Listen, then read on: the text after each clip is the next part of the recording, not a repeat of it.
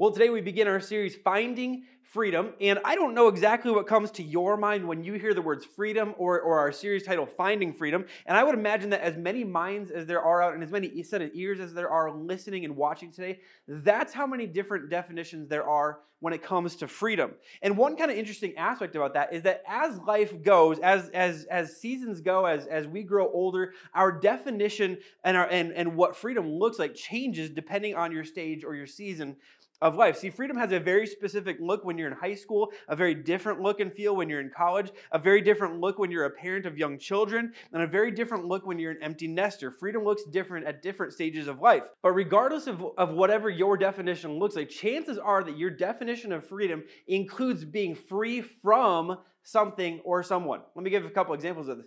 When you're in high school, what do you want freedom from? Your parents.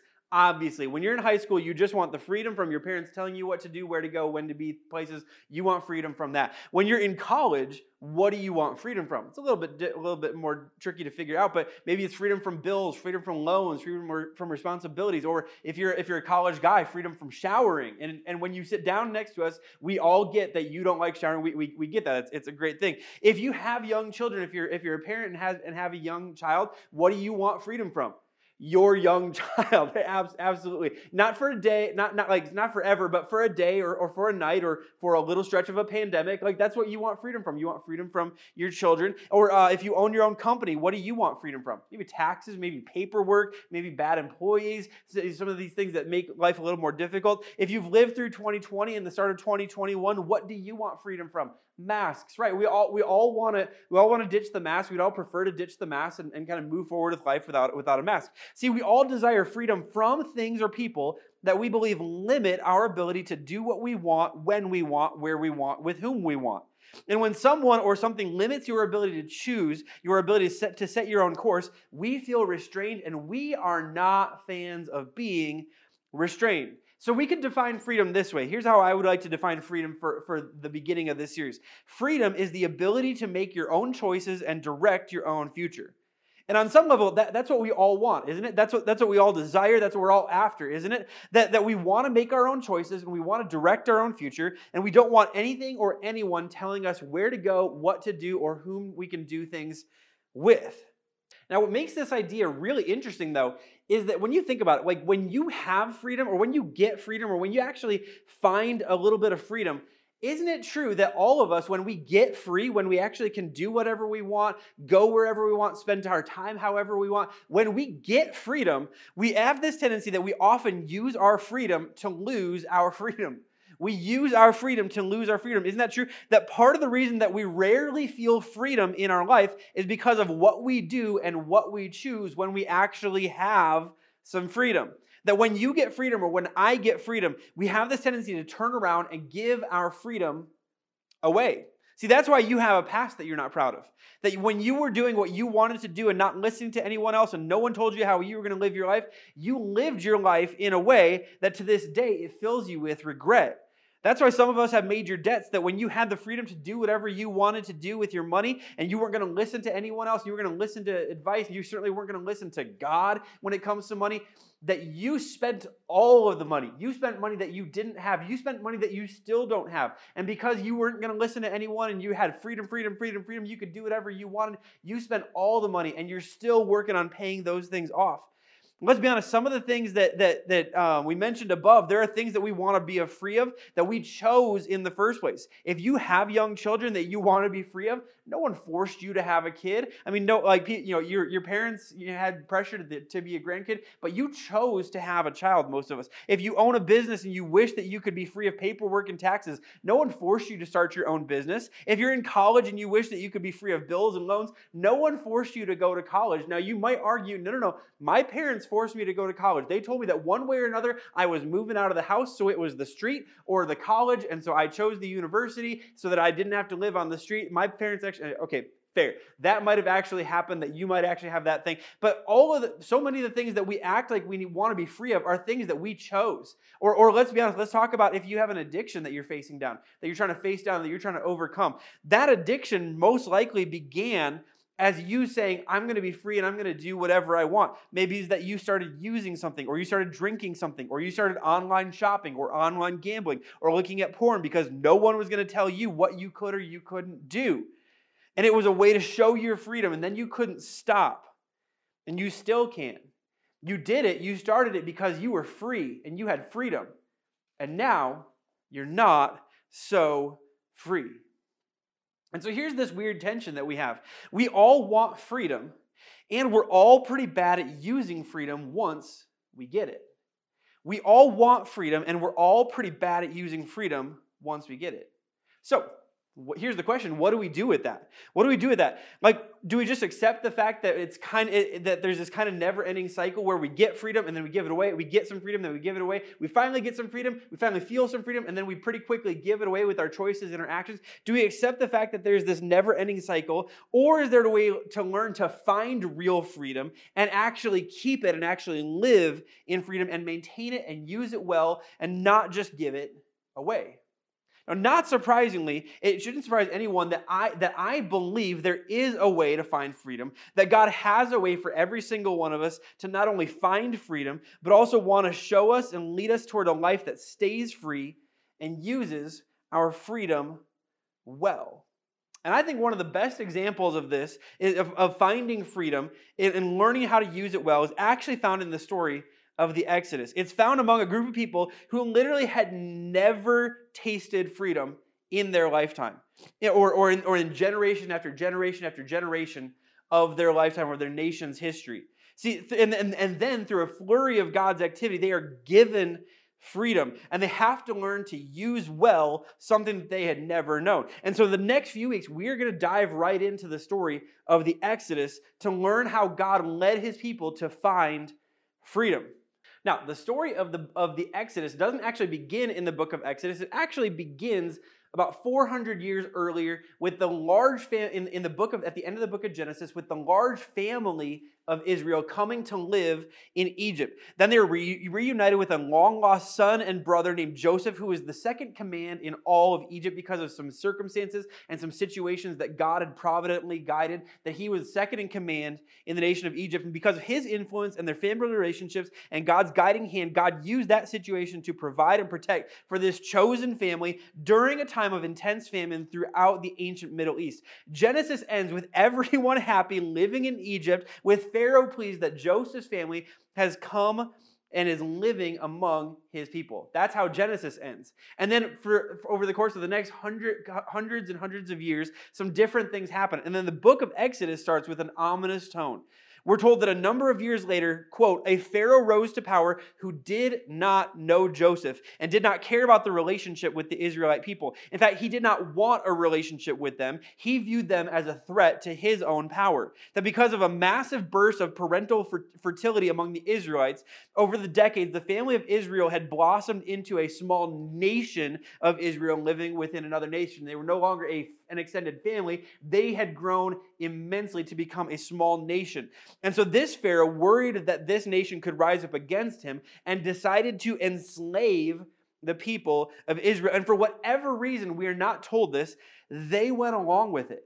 They went along with it, which is a good reminder that sometimes you can find yourself enslaved over time in a way that you did not see coming. We don't know if there was a series of agreements of like, okay, we're going to do this, we're going to do this, we're going to do this, and then one day they found themselves enslaved. We just know that over the course of time, they found themselves enslaved by the nation of Israel, or nation of Egypt. They were enslaved and put to task as the massive workforce behind the pyramids and vast projects throughout Egypt. When pharaohs over the years changed their mind about where they wanted their capital cities to be and wanted new capital cities to be built, it is widely believed that the Israelites formed major parts, if not the whole, of the slave labor force that built these capital cities. That was their existence for over 300 years. And then came a new Pharaoh. Over the years, despite the heavy labor, the Israelites continued to multiply and be incredibly fertile to the point where Pharaoh was concerned that they had too many slaves.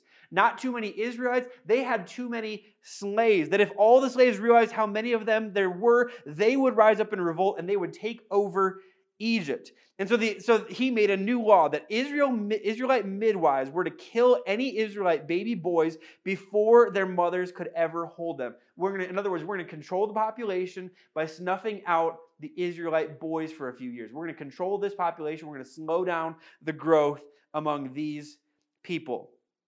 And so here's what happens. So the Israelite midwives, they thought, well, we're going to be really, really, really sneaky. They sneakily refused to do this. And when Pharaoh confronted them about the fact that they weren't killing these baby boys, they were like, hey, Pharaoh, you don't understand. These women are not like the Egyptian women. They give birth so fast that before we can even get there, the children are born and their mothers have them. And so, you told us that we're supposed to kill them before their mothers hold them. Sorry, we missed that boat. They thought they foiled Pharaoh's plan. So Pharaoh changed the law. Instead of it being the responsibility of the Israelites to kill their own, all Egyptians were deputized to kill any and all Israelite baby boys. Pharaoh basically said, that's cool. If you won't take care of that problem, we will be happy to. Imagine this fear. Imagine the terror of a society where one group of people feels empowered to literally rip children out of their mother's arms and kill children right in front of their mothers. This is the law according to Pharaoh. Imagine the terror as a family knowing that if you get pregnant, that very scenario could play out right in front of your eyes. Just imagine living like that. For hundreds of years, there is no freedom. There is only slavery. There is only bondage. There is only work. There is only rules made by someone else. There is only your life being told exactly what to do, where to go, when to be there, and who you can do things with. For hundreds of years, no freedom. If someone were to actually talk to you about freedom and say, well, but don't you want to be free? You would say, I have no idea what you're talking about. You want some sort of rescue from this horrible situation, but it's been hundreds of years since there was any noticeable action on the part of the God that you've heard a bunch of stories about.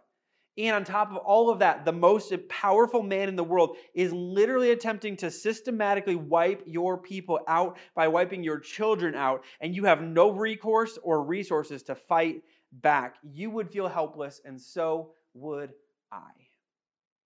And then, as if this wasn't enough, to talk about it on a personal level, one day after this law is announced, a mother becomes pregnant with what we know to be her third child. And sure enough, after 9 months, she gives birth to a baby boy. And she devises a plan to keep this baby boy hidden and silent for as long as possible. And the plan worked for 3 months. But after 3 months, she knew that she could no longer hide her child. So she did her best to give her son a chance, because sometimes as a parent, that's all you can do. You can do your best to give your child a chance. So she does her best to give her child a chance. And we don't know if there was like scouting ahead of what happened, but we know that she took her baby boy, set him in a basket, set him in the Nile River, and said, this is the best chance you have. If you stay with me, someone will kill you. I'm going to set you in a river. She sends her older daughter to walk by the river, keep an eye on the basket. And sure enough, this baby's older sister Miriam keeps an eye on the basket all the way until it gets to the palace. And she's thinking, oh no, it's literally going to the place where the law has been made of what is going to happen to my baby brother. And when when the basket gets there and she's watching, she sees that Pharaoh's own daughter is out bathing one day and happens to notice that there's a basket where noises are coming from. So she goes to the basket, she opens the basket, sees this baby boy, sees this Hebrew baby boy, knows exactly where this baby boy came from or exactly who this baby boy is, and picks up the baby boy and makes the decision to defy her father's orders and to adopt this child as her own. And then she notices this little girl standing watching in the reeds, and she says, hey, would you be willing to go find a Hebrew mother that can nurse this child until he's ready to eat on his own? And so she says, yes, I can go do that for you. She goes, and Moses' own mother is actually brought to the palace to care for her child. Moses then was raised in the palace, raised like Egyptian royalty, had the finest education available in the world at the time. He was fed and raised to be strong and to fight well. He had wealth at his disposal. He had servants available at the snap of his fingers. He had quite literally the best that the world had to offer available to him at any moment. But as he grew older, he began to identify as a Hebrew, to identify as an Israelite. He began to turn his back on the comforts of the palace and began to care more and more for his enslaved relatives. And one day, while he was out investigating the conditions of this, the working conditions of the Israelite people, he stumbled onto a situation that he couldn't ignore. He stumbled onto an Egyptian slave master who was mercilessly beating an Israelite slave. And in his righteous anger, he took the man by his hands. We don't know exactly what happened, but we know the Egyptian slave master ended up dead on the ground. And we know that other Egyptian slave masters saw it happen. And in this moment, Moses knew that this was an action that there was no coming back from. Like, we don't know if there was tension in the palace ahead of time over the fact that he was starting to care more and more and more about what was going on among the Hebrew people. But we know that this action, him killing an Egyptian slave master, was something that he could not come back from. If Pharaoh ever saw him again, Pharaoh would kill him on sight. So he had to run for his life. So he did. He ran to a distant territory known as Midian, which is about 180 miles away from Egypt's capital. And there he met an important man named Jethro, the priest for an important city known as Midian, a man who on top of being a priest, he owned a significant herd of sheep. He was a wealthy man. He was a wealthy priest. After a few years of working for Jethro, Moses married his daughter, because why not marry the boss's daughter? He married Jethro's daughter, and he was the lead shepherd for Jethro's herd, just like he had grown up dreaming of being. He grew up in a palace, and now, I'm the lead shepherd out in a country that I'm not from, among people that I don't belong with.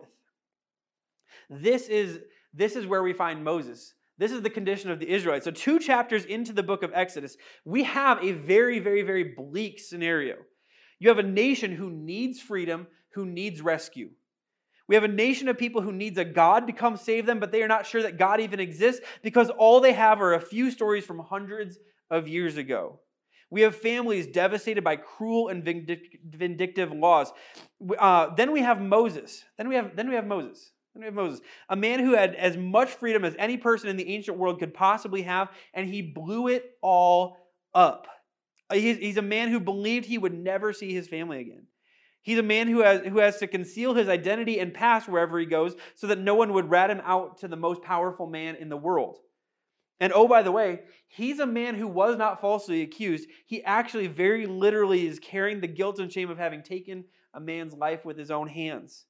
If ever there was a collection of people who needed help finding freedom, this is it. This is the group of people. And then God begins to move. And then things begin to happen. And because God begins to move, things begin to change. Here's what we're told in Exodus chapter 3. We're told this. One day, Moses was tending the flock of his father-in-law Jethro, the priest of Midian.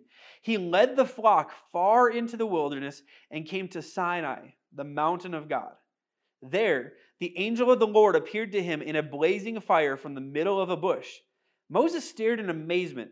Though the bush was engulfed in flames, it didn't burn up. This is amazing, Moses said to himself. Why isn't that bush burning up?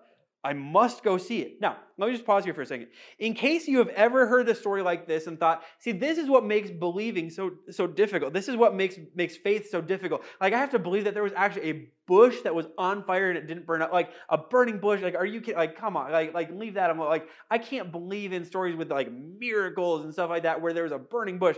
I get that. But let me tell you a little theory that's out there. There's the theory that God works through things in nature, that there are natural explanations for things that God decided to use.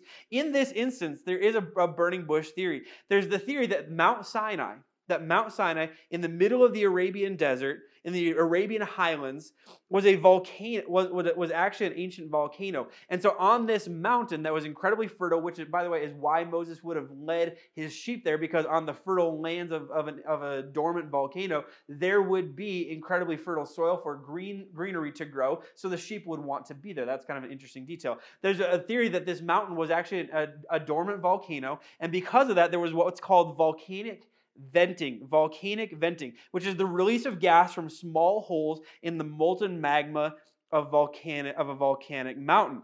On top of that, frequently around many of these mountains, there's a plant called acacia sail, which burns in a way like charcoal, where the branches glow brightly and for an extended period of time rather than turning to ash, and it looks as if the fire is coming from within. So imagine this tree that gets, whether it's struck by lightning or whether God lit a match or whatever. This tree that is burning from within was close to a volcanic vent. This tree, it's entirely possible, and it's been observed in the last couple hundred years, that these types of things actually happen, that there are these volcanic vents, and there are these types of plants which look like they are glowing from inside. And it's been observed many, many, many times. Now, let me ask you a question. Does this make it less miraculous? Nope. God uses the natural world to get our attention to speak in supernatural ways. Story goes on in verse 4. When the Lord saw Moses coming to take a closer look, God called to him from the middle of the bush, "Moses, Moses." And so God uses the natural world to get Moses' attention. And when he realizes that he has Moses' attention, God speaks to Moses. And this is a point worth paying attention to. When someone finds real freedom, when anyone finds real freedom, God always makes the first move. When anyone finds real freedom, God always makes the first move. While Moses has become content to live out his days in Midian, content to live out his days tending sheep, live out his days with some sense of normality and peace, even if it's uneasy, God breaks the silence without requiring anything of Moses, without requiring anything of the Israelite nation, before there is a law, before there is any awareness of a sacrificial system. God moves toward Moses. God makes the first move. And if you've ever wondered about this, this is what God always does. This is who God is. God is the God who moves first. God is the God who moves first. God has always moves towards his people first. This is actually what God did for you with Jesus. Before you realized your need of a Savior, God provided one. Before you were born and you chose sin and you looked up in your brokenness, God made available the solution to your greatest issue. God always makes the first move to help his people find freedom. And this leads us towards kind of the underlying theme of this series. We never find freedom on our own. We follow God to the freedom that he has won for us.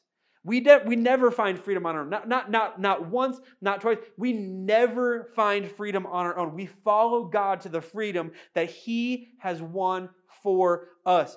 God always makes the first move. God, through Jesus, has won our freedom, has won your freedom, has won my freedom. It has already been won. And then we have a choice. Will we follow God and trust that his ways are best and follow him to experience the freedom that he has won for us and made available for you and made available for me and made available for every single one of us? See, here's the thing. You cannot, in your own effort, you cannot and you will not find freedom. You just won't. You never will. In all of your effort, in all of your reading, in all of your trying to do the wise thing, you may be a little bit wiser, you may be a little more educated, but you will never find freedom for yourself. Freedom is only found in God. We don't find freedom on our own. God has won freedom and he gives it to us. He makes the first move and he made the first move. That's what God does. That's who God is. That's why you don't find freedom anywhere else besides Jesus Christ. Freedom only comes from the hand of our Heavenly Father through Jesus Christ. You cannot and you will not find freedom, but God has won it for you. And he has made the first move on your behalf. Story goes on and tells us this, starting in the end of verse 4. "Here I am," Moses replied. "Do not come any closer," the Lord warned. "Take off your sandals, for you are standing on holy ground." And then God decides to introduce himself. Felt like there might be a little introduction need. He said, "I am God. I am the God of your father, the God of Abraham, the God of Isaac, and the God of Jacob." In other words, hey, Moses, I'm the God that you grew up hearing about. I'm the God that your people have believed in, even though I haven't done much on their behalf in a while. I am the God of your father, the God of Abraham, the God of Isaac, and the God of Jacob. When Moses heard this, he covered his face because he was afraid to look at God. Then the Lord told him, "I have certainly seen the oppression of my people in Egypt. I have heard the cries of their distress." I'm going to repeat that. "I have heard their cries of distress because of their harsh slave drivers. Yes, I am aware of their suffering. So I have come down to rescue them. I have heard, so I've come to rescue. I've come to rescue them from the power of the Egyptians and lead them out of Egypt into their own fertile and spacious land." Now, that's where we're going to stop today. And I know that might seem like a little bit of an odd place to stop, but there's a powerful line in there. There's a powerful line in there that I think would be really easy to gloss over. But as we talk about freedom, as we talk about finding and living in freedom, this is actually really important. See, God let Moses know, I have heard the cries. I have heard the cries. Wherever you are, would you say, or would you type in the bar, I have heard the cries. I have heard the cries. Meaning, these people who weren't even sure and had no reason to believe there was a God who even cared about them, who was worth praying, who actually had been told by the Egyptian slave masters that there was no God who was hearing their prayers. These people continued to pray to their God, believing that if their God heard them, their God would do something about it. These people continued to pray. In their efforts to find freedom, they prayed to their God, who they believed might be the only answer and the only one who could provide and bring their freedom. And God heard. So God responded. God heard.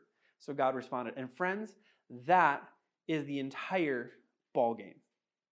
That's the entire ballgame. See, in this moment, what we find out is that the war was won before the fighting began.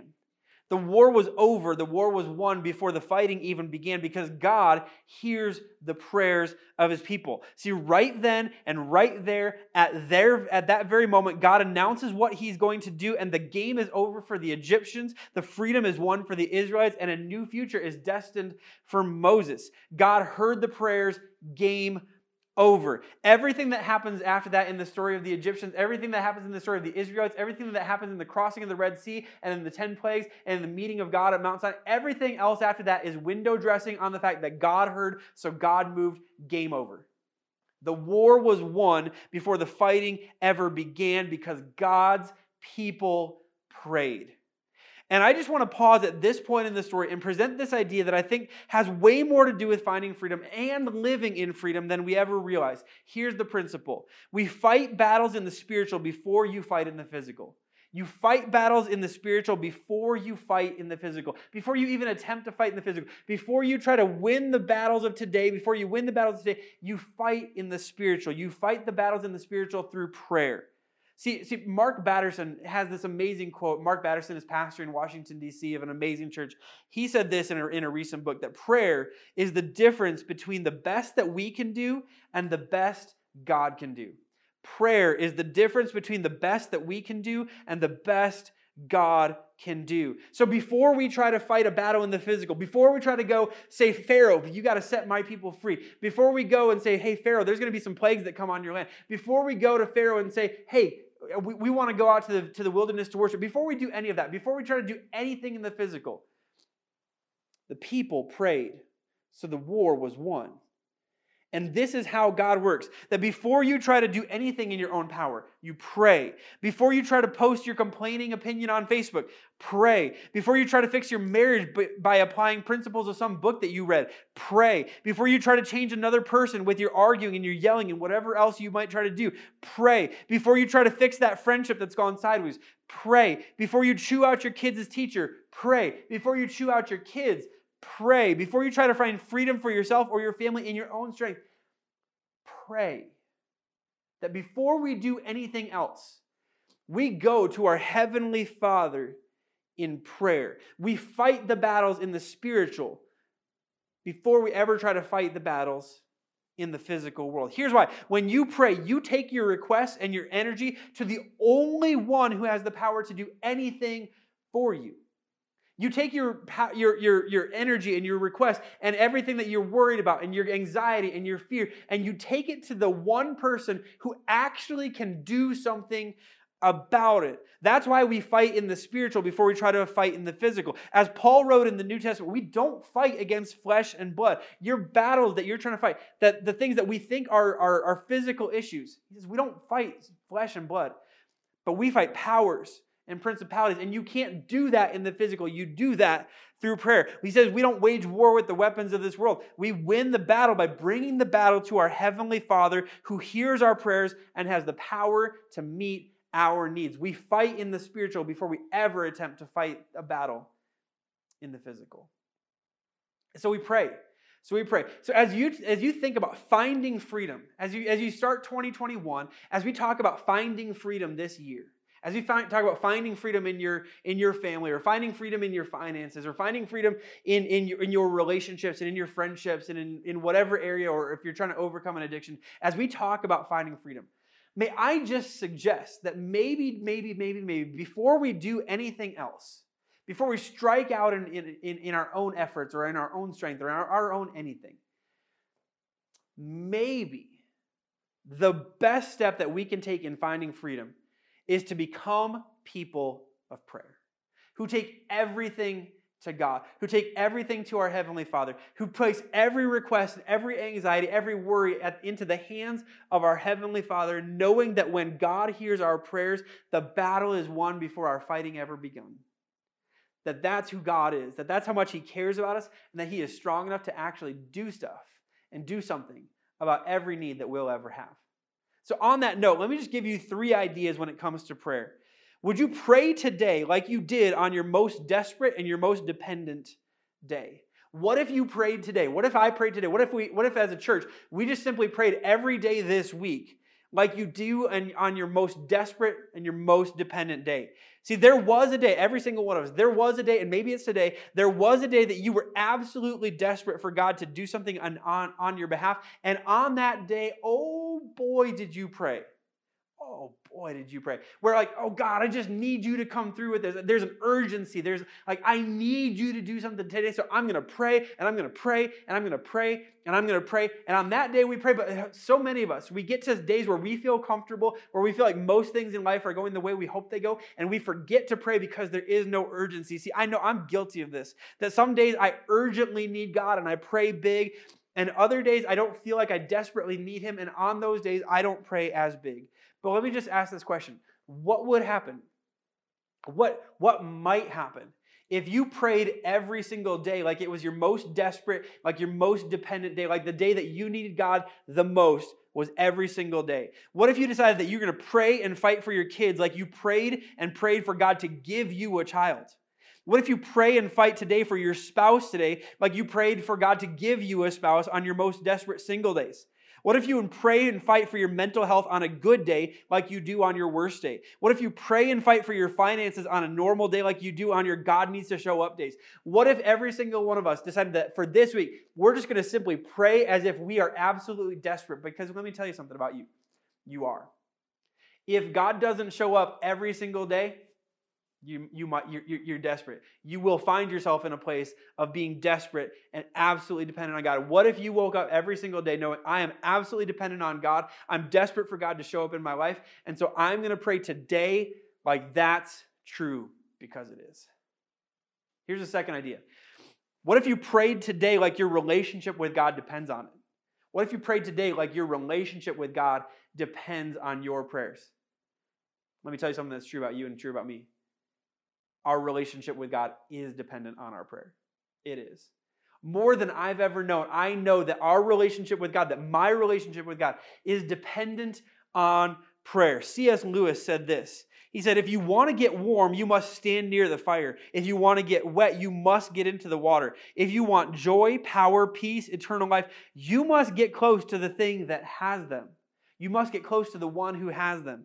See, if you desire to grow in your relationship with God and your trust in God, you have to stay close to the one who cares more about your relationship with Him than you do. You have to stay close to the one who wants your relationship with Him to grow. You have to be close to God if you want to grow close to God. If you want to grow closer to God, you have to spend time in His presence. You have to spend time talking with Him. There is no such thing as a relationship that grows without communication. And while that's true in the physical world with our relationships with our family members and our friends, it's true with God as well. Your relationship with God will not grow without communication, and that's what prayer is, and that's what prayer is for. That your relationship with God will never grow without communication with Him, so He's given us the gift and the opportunity to have communication with Him through prayer.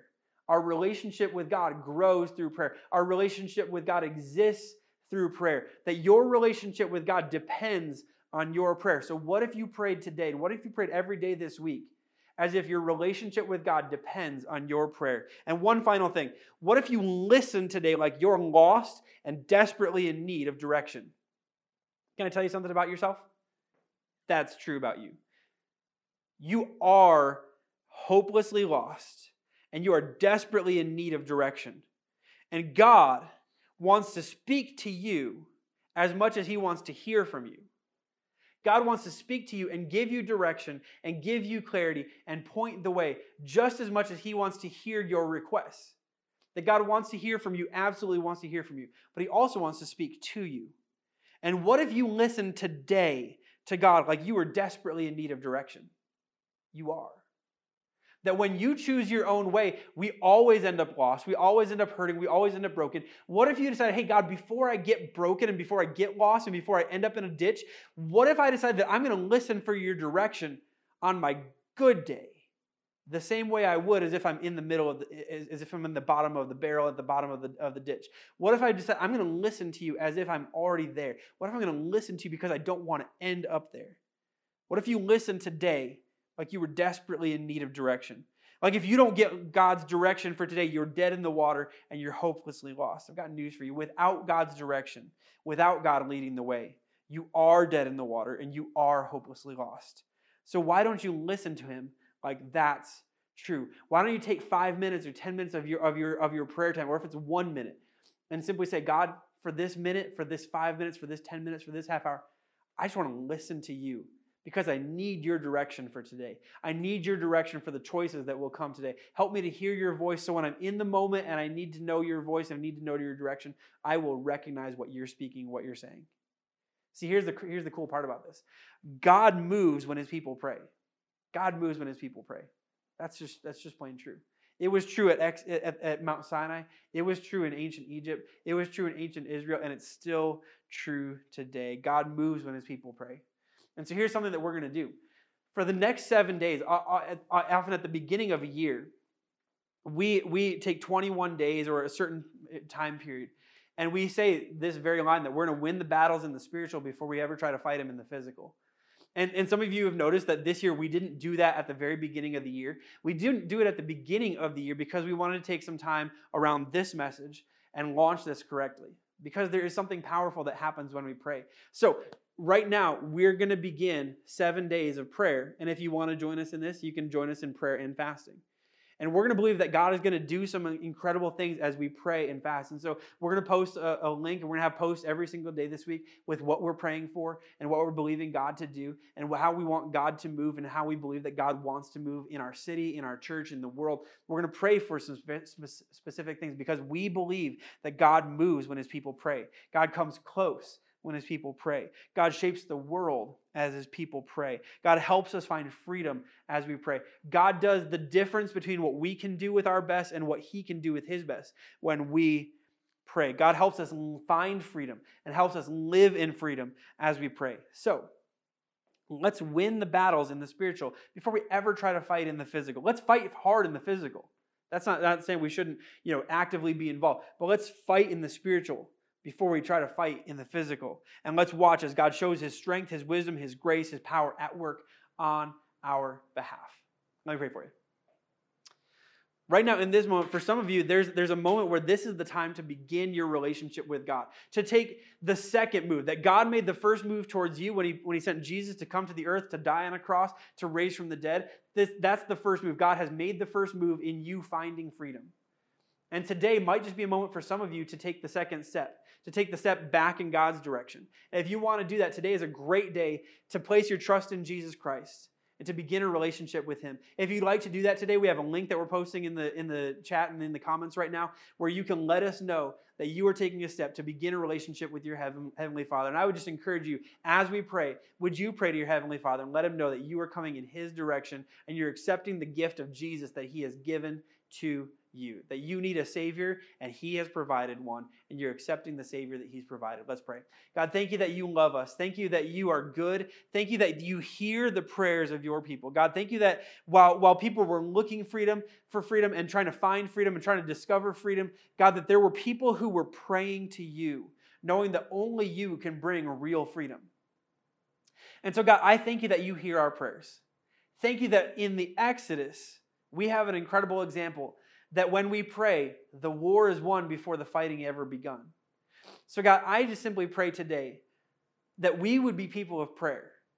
God, that we wouldn't be people who try to shape the world and try to strike out on our own and try to find freedom on our own and try to discover freedom and win freedom for ourselves in our own power, but that we would lean into you and who you are and what you have and what you want for every single one of us.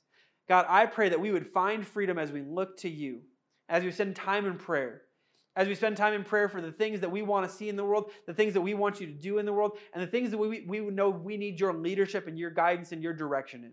So God, help us to be people of prayer. Help us to pray today like it is our most desperate day because it is. Help us to pray like our relationship with you depends on our prayers because it does. And help us to listen today like we absolutely need your direction because without it we're hopelessly lost and we're desperate for your direction because we are. God, we pray that we would be people of prayer, that we would talk to you and that we would listen for you. Help us to do this, Jesus. We pray in Jesus' name. Amen.